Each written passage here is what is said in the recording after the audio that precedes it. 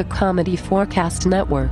Let's dog-ear this for now. This is Comedy Forecast, episode 702, Dog Days of Podcasting edition. Chew on this for a bit. Every August, the Dog Days of Podcasting event challenges podcasters to create a new show every single day of the month. Or at least as many days as they can. Comedy Forecast has been a participant virtually every year since the challenge began. During last year's event, we looked at one odd news story each day. And we're doing it again this year. Be sure to subscribe, so you never miss an episode. And, to hear all the content being created by everyone participating in this year's event, go to dogdaysofpodcasting.com. Thank you. Oh, hi there, Clinton here, and here is today's odd news story.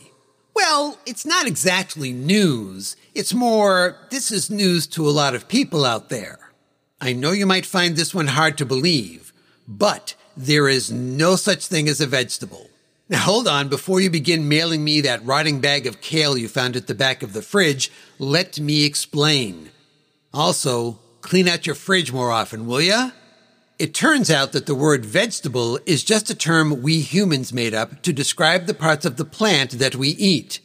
It's like how we made up names for drink sizes at Starbucks, or names for the Jonas Brothers.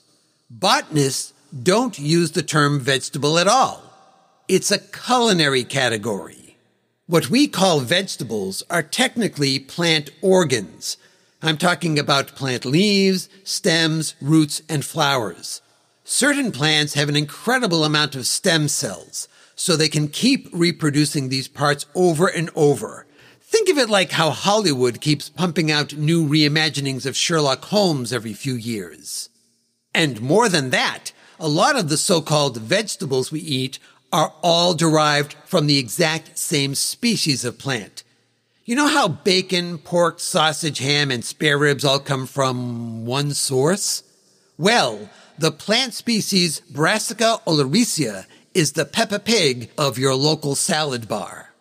By cultivating Brassica oleracea over generations, humans have been able to develop an insane amount of variants that include the plants we grow to harvest broccoli, and kale, and cauliflower, and broccolini, romanesco, and collard greens, and Brussels sprouts, and red, green, and royal cabbage, and kohlrabi.